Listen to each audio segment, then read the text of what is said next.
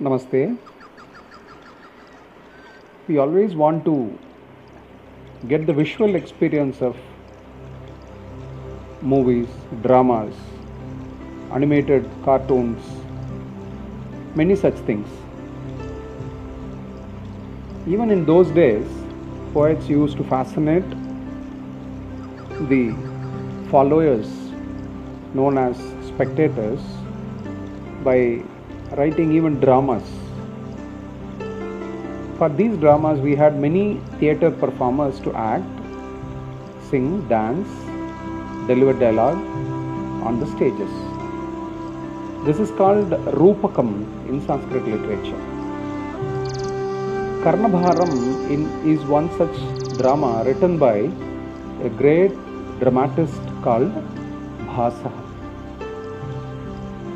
Bhasa's glory is unimaginable that he has written nearly 13 dramas which were found in a manuscript library just like that by Mahamahopadhyaya Pandita Sri Lakshmana Suri. He was just referring some manuscript. There he saw bundles of some untouched works of someone.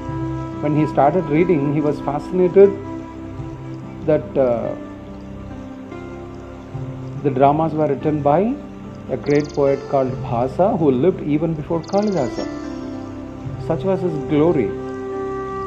Atha has written Swapnavasavadattam Pratignyaya Gandharayanam Avimarukam Charudattam Dutavakyam Dutaghatottkajam Karnabharam Urubhangam Balacharitam Abhishekanatakam Pratimanatakam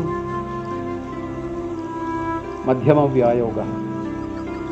These are the dramas which were found by our Ganapati Shastri, who could come to a conclusion by looking at the beginning and ending shlokas appearing so similar.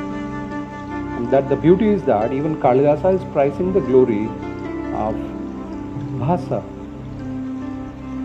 That Bhasa Saumilla Kaviputradinam Prathita Yashasam.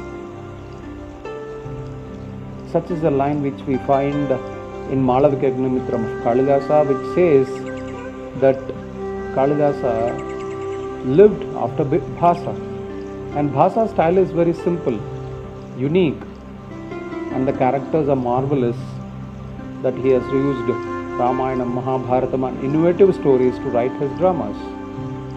Now we will see how Bhasa is going to play as a great dramatist in his work Karnabharam, which is a one-act play.